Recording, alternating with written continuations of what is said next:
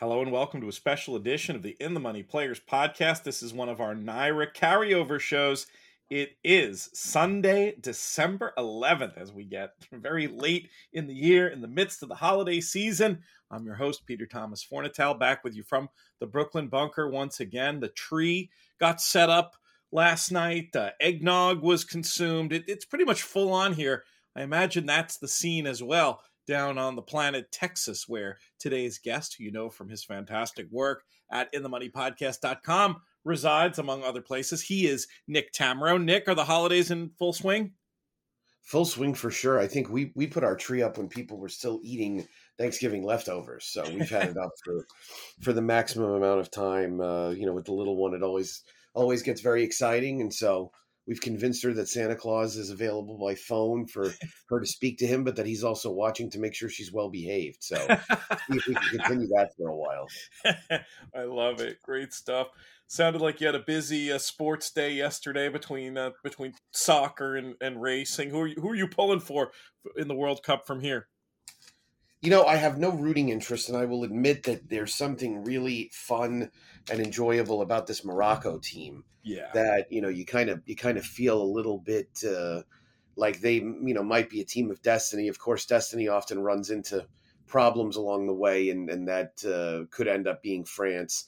I enjoy watching the high level players as far as soccer goes, and so Mbappe and Messi playing at a high level is really, really fun to see. I will admit that I bet the Dutch the other day, so I was definitely anti-Argentina, and part of me just wants Argentina to be beaten as quickly as possible.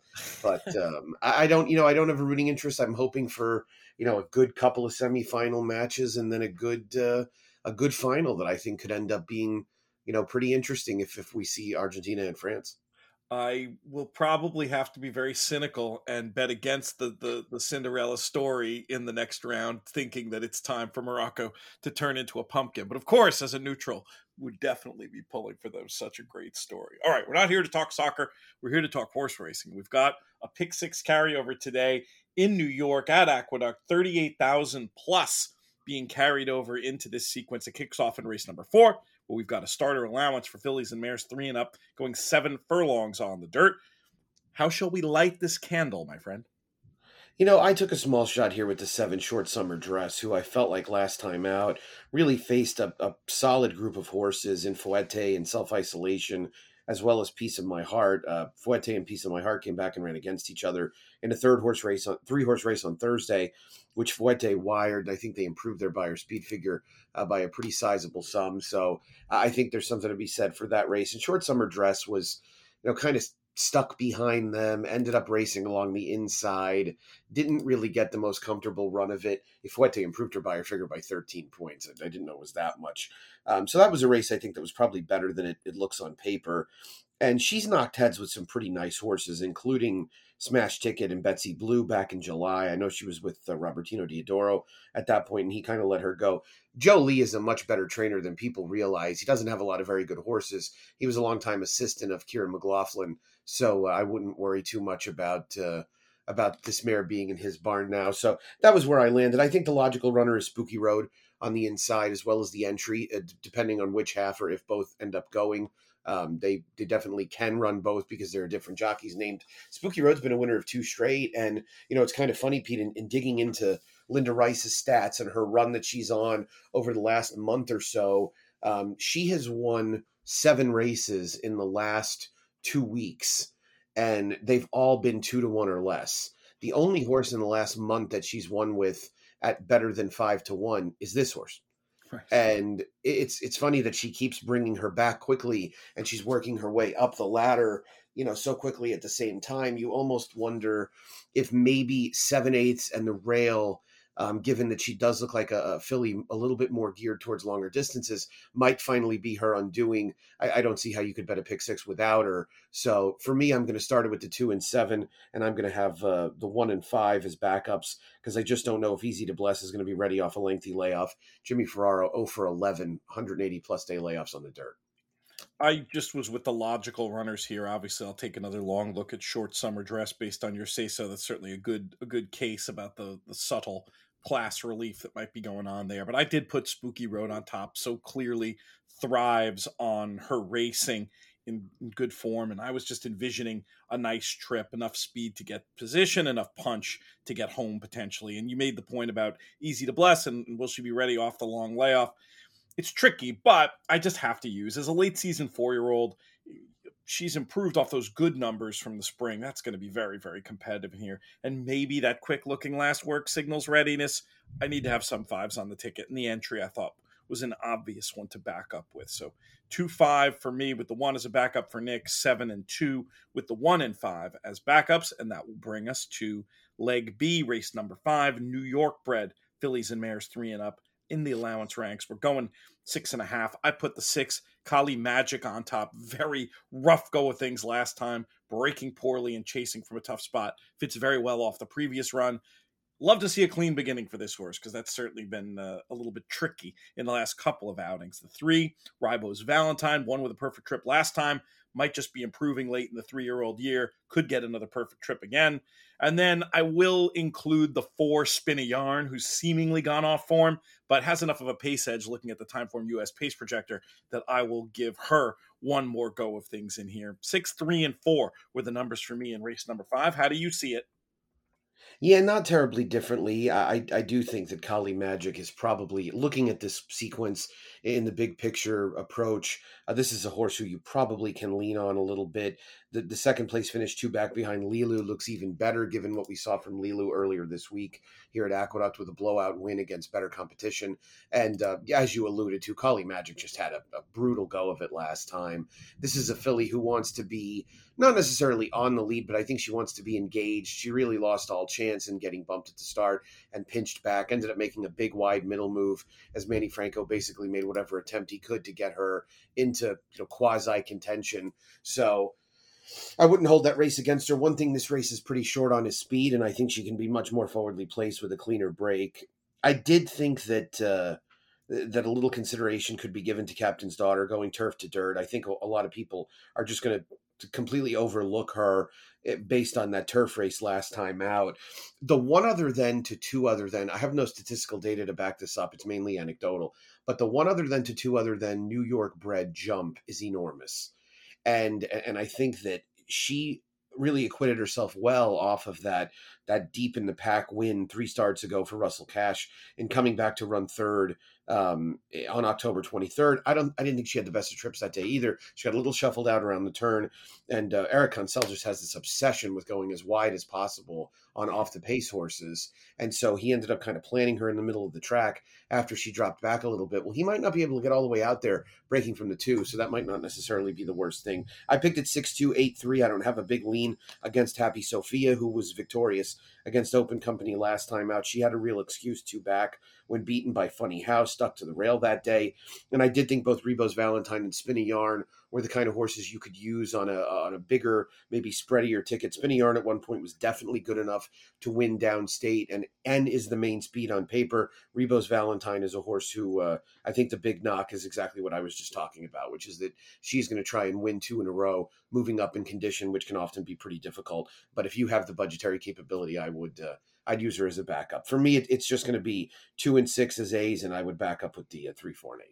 3, 4, 8 on the backup line, and that will move us along to race number 6, where we've got 2-year-old New York maiden claiming 40s going 6 furlongs on the dirt. Nick, we'll keep it with you. I picked the 8 Max Foster, who I actually liked last time, and I think he was just overmatched behind Don't Lose Cruz and Mariachi. Then 2 starts ago, I mean, he had the unbelievably difficult task of lining up in the gate with the one and only Looms Boldly, which I think few are often prepared for doing something like that. But this is a drop in class, I think, that is just really significant because it's tough to say with them being so lightly raced. This feels like a weaker than par maiden claiming race. So I thought Max Foster was interesting. I'll tell you who I was intrigued by too, Pete, was the 1, the Cadillac Kid, who I don't love the post position, obviously, but this is a Charlie Baker second-time starter who he debuted in a stake race. And the horse went off 67-1, which is totally understandable. But and now he's got him in for a tag with the blinkers going on. Charlie, one of those guys that can do things that sometimes look unorthodox, and they feel like they pay off really often enough for you to pay a little bit of attention.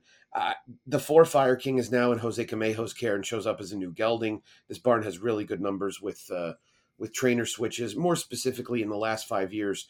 First off of trainer change on the dirt, he's 20%, just $1.68 ROI. Those numbers have really risen in the last couple of years when his barn has gotten quite a bit better. And then I'd mentioned the 7 Disarmed, who's the morning line favorite, came back and ran against Looms Boldly himself in his first try on the dirt, ended up stuck inside much of the way, which was probably not the place to be that day. But again, you're dealing with a horse that debuted on the turf, that, Christophe Clement kept on the turf for 3 starts before he moved him to the dirt. It's hard to envision a horse like that would end up being a particularly good dirt horse. But nonetheless, I'm going to try and just get through this leg and use the 1, 7, and 8 as A's. I'll back up with the 4 and 9.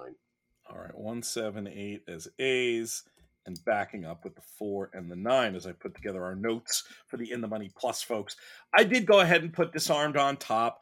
And of course, I am really interested in this horse because 2 things going on here. Of course, this is the first one to run back, I'm pretty sure, from the Looms Boldly win. So interested to get a little bit of a line on that form. And you mentioned about the time that Disarmed spent on the rail. Looms Boldly spent a little time on the rail in that race as well. And I agree. I'm undecided about it, sort of leaning towards the idea that it wasn't the place to be. So we'll see, but I really want to just, figure that out. If Looms Boldly's last race was actually a little better than it looked, it really might look very good in the presumable stakes try that will be going on in the Rego Park, should everything go well, in early next year. And that race just came back fast enough that it felt like Disarm might maybe be. I agree, it's unusual to have Clement try 1 3 times on the turf and then they end up being a better dirt horse, but I can't rule out that possibility. And against a field of this strength or lack thereof, felt like was an okay horse to just go ahead and default and put on top. Max Foster, who you mentioned, another very logical dropper, just outclassed against those maiden special weights. And then the stranger that I look for, I like your case on the 1 as kind of a stranger, but the 11 Zuka race, 2 siblings, both 1 at 2, race day above average with first-time starters. I might just throw in case the ones who've run just end up not being all that good. 7, 8, and 11 were the numbers that I landed on here in race number 6. Let's now, go to Pete, race. I don't want to get you too excited, but there has been one run back from the Looms Boldly race, which was the nightcap winner yesterday. What's up, bro? And that's right. Of course. He won by the length of the stretch and improved his buyer figure by 31 points. That's right. So there's, in fact, I think I feel like, and I'll look this up as you talk because I'm awfully verbose this morning anyway. I must have woken up with a little fire. But I think the figure on the Looms Boldly race is a little low. I feel like I thought that when it first ran, and maybe I said that to Marshall. But yeah, great start for runners from that race, and we'll see how Disarmed ends up doing. Excuse me. Another reason to make sure you have plenty of Disarmed in this sequence. Race number 7, this one I found head scratching. We got a starter allowance going 1 mile and an 1/8 this time around. I ended up going with locally owned, the 3, who I thought would get a good setup for a late run. Spent a lot of time on that same rail we were just talking about that I wasn't too sure about. Was also bumped at the break there. Might have gotten the wind knocked out of him. Anyway, plenty of potential excuses, and the previous 2 runs would put locally owned right there, I believe. The 5 Rough C, another for whom the race should be run to suit. Second off the layoff here with some good back numbers. And then this one I'm not sure about, but I thought about enough that I said, you know what, I'm going to go ahead and put the 1 outlier in there as a backup. Set the pace in the Cigar Mile, back real fast and back on Lasix. I don't know that this horse wants any part of 1 mile and an 1/8, but I'm inclined to just include. So 3 and 5 on the top line with the 1 as a backup for me. But I felt like you could make cases for 3, 4 other horses in here. How did you see it? Yeah, super fun race, and I hope that we don't really get hurt by scratches, because if this field stays together, it should be a really interesting race. And actually landed on locally owned just like you did. And a big part of my argument for locally owned was going to be that Tom Morley's barn was really struggling the pretty much 2 to 2.5 months after Saratoga. So more or less from September all the way through the end of November, and it now seems to be waking up again. He's had a couple of wins in the last 2 weeks, and including Curbstone on I think Thursday or Friday. which was actually Madison Oliver, the apprentice's first win, and that horse was 12 or 13 to 1. So there's reason to believe that his barn might be kind of breaking out of the doldrums. And Locally Owned ran right in the middle of it and ended up stuck inside the whole way. Now, Locally Owned is a bit of a rail rat, so that's my only worry. He has generally been at his best when he can run inside of horses. He's run fine outside, but if this is a situation where the rail is okay today, I'm not going to be surprised if Jorge Vargas puts this horse on the inside for a big chunk of the race. He's just going to be the best price of the horses that I think can win.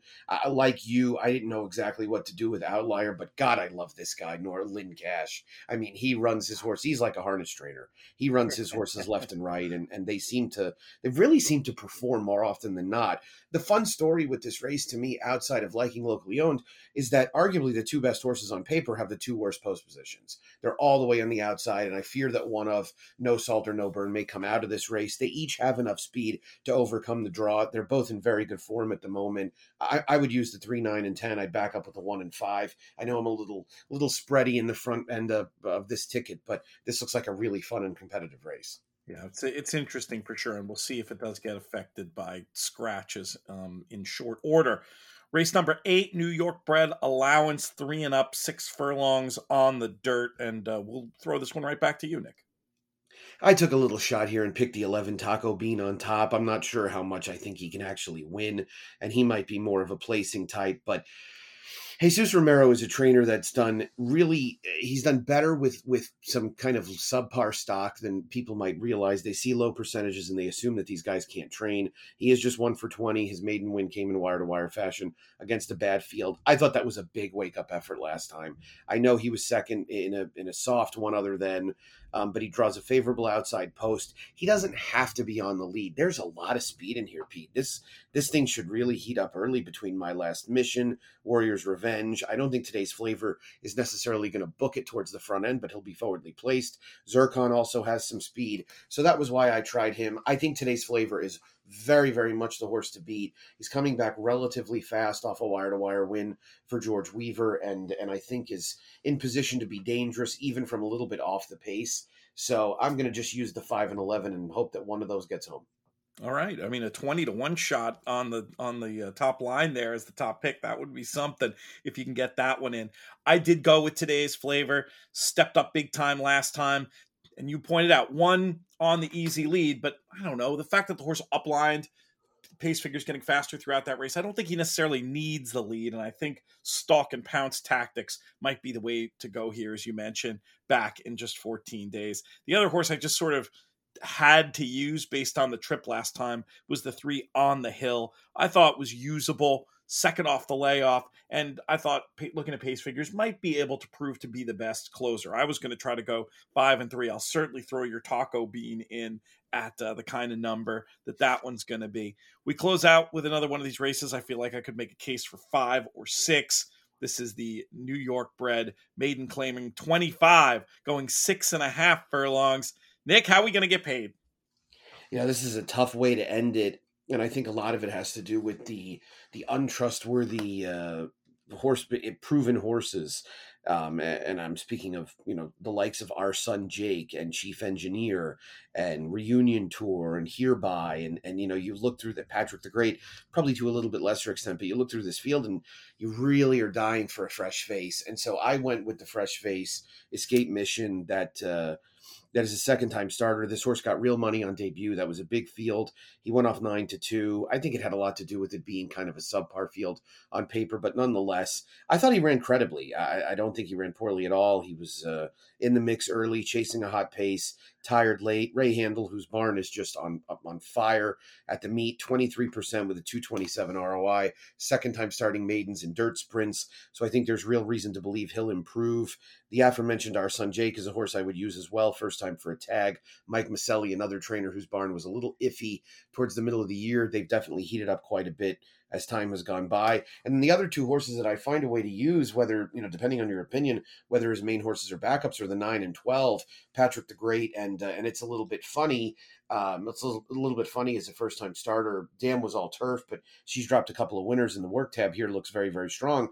The other horse, of course, that I think you want to use if you can afford it is the 10, 8, and Sand for our friends at 10 Strike. This, of course, is a half to a critical value and looms boldly, in fact. Yep. So we'll see if 8 and Sand can continue that upward trend after a vastly improved race last time out. We see it very similarly, a lot of the same numbers. I was going to leave, I had it for technical purposes, 9, 10, 11, 12 on the top line. And I was going to use one line on the 5, Chief Engineer, just looking at how loose he is. I mean, I know 0 for 17, but looking how loose he is on the Timeform US pace projector, this could be the kind of race where just nobody wants to do any passing. So mostly to the outside, was going to throw in that one line on the 5. Yeah, we are pretty spready. It's going to cost a little bit of money to play this pick 6 today, but with the 38,000 in there, and the NFL on in the background, I'm pretty sure I'm going to take a little swing. Maybe we can get lucky one time. Any closing thoughts for you, Nick, on this sequence or anything really in the racing world? No, I think it's a fun way to close out the week, and we've got another full week at Aqueduct next week before the little holiday break. So still plenty of good racing out there. Let's get it rocking and rolling. All right, Nick, we thank you one more time. We thank our partners at NYRA. Been so fun working with them this year. Good to get a few more shows in before we hit the break, as you alluded to. That's going to do it. The show's been a production of In the Money Media. Our business manager is Breeders' Cup Betting Challenge champion Drew Coatney. Our chief creative officer is Jonathan Kinchin. I'm Peter Thomas Fornatale. May you win all your photos.